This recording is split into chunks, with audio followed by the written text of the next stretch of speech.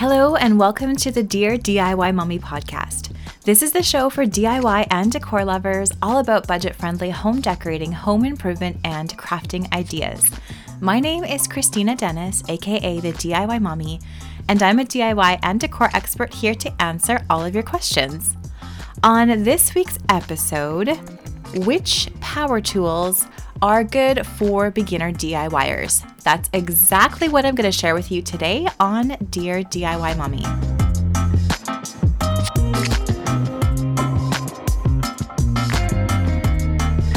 If you love to DIY, you're definitely going to want to invest in a few power tools, maybe not now, but later on down the road. They're going to make your DIYs a whole lot easier.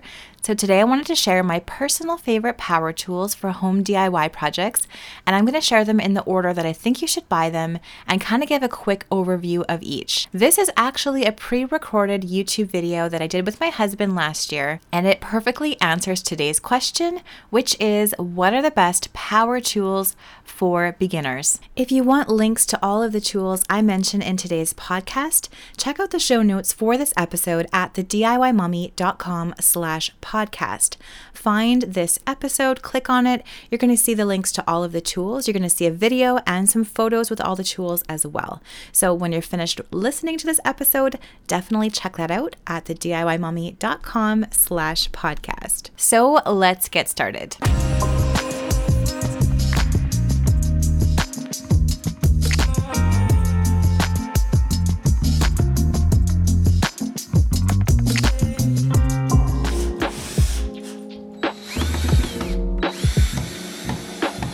First tool I would recommend you purchase, number one, would be a drill. So this is going to help you build your IKEA furniture. It's going to be a ton faster than using a screwdriver. In all cases, it'll be a lot faster. You'll just have to buy a set of bits for it, for Robertson, which is the square bits, and then a Phillips, which is the star bits, which are on there right now.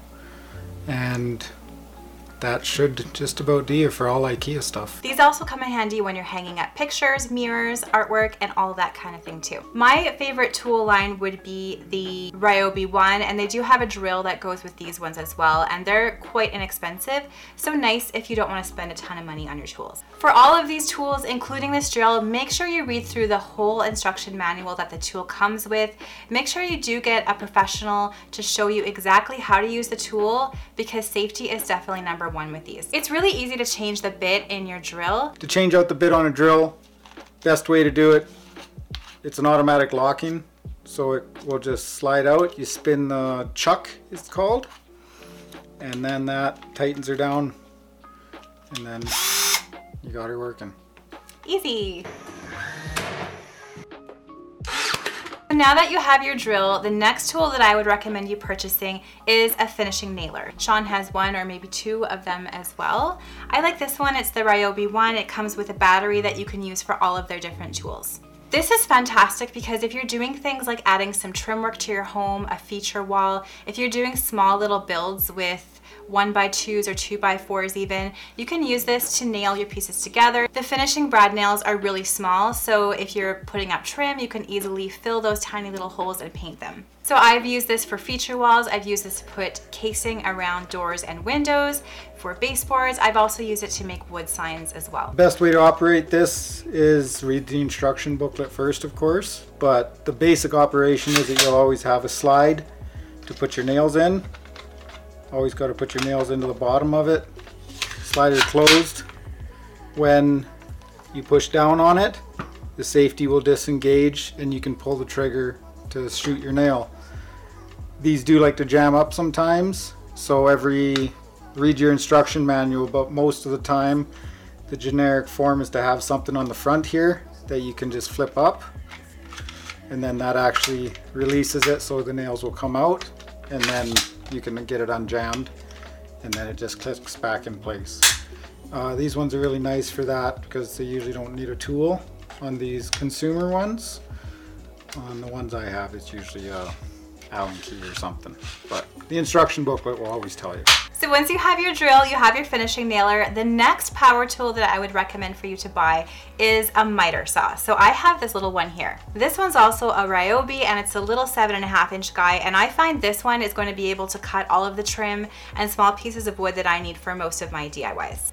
With the miter saw, you can cut wood at a 90-degree angle. You can also cut it at 45-degree angle so that you can create frames around things like casing around doors or frames for artwork. I also use this one for small crafts when I'm cutting things like dowels and even sticks and things. Basic operation is usually have a lock on the system. So the lock will release the blade to rise up.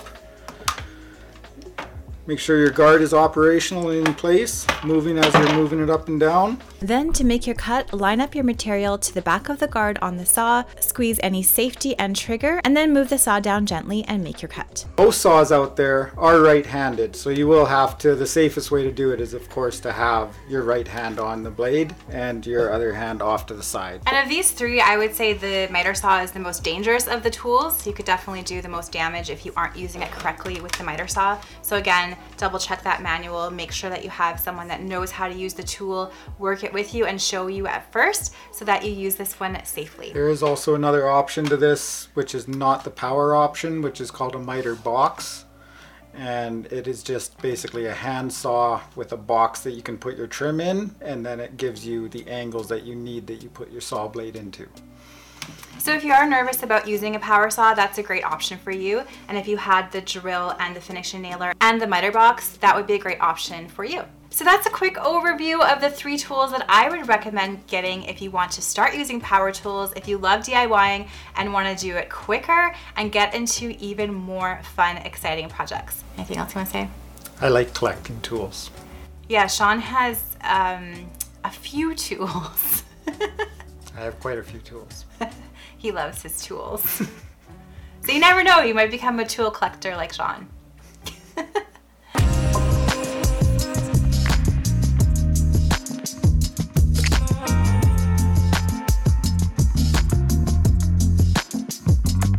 Thank you so much for listening to today's podcast. I hope you found it helpful as you consider purchasing some power tools for your home DIY projects. Now it's time for this week's challenge.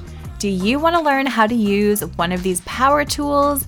I would certainly recommend trying the drill if you haven't tried out a drill yet. Try to find someone you know that's skilled in the tool to show you how, whether it is a family member, a friend, or alternatively, see if a local home improvement store is holding any tool classes in the future, and go ahead and sign up for one. Thanks again for listening to today's podcast, and happy DIYing.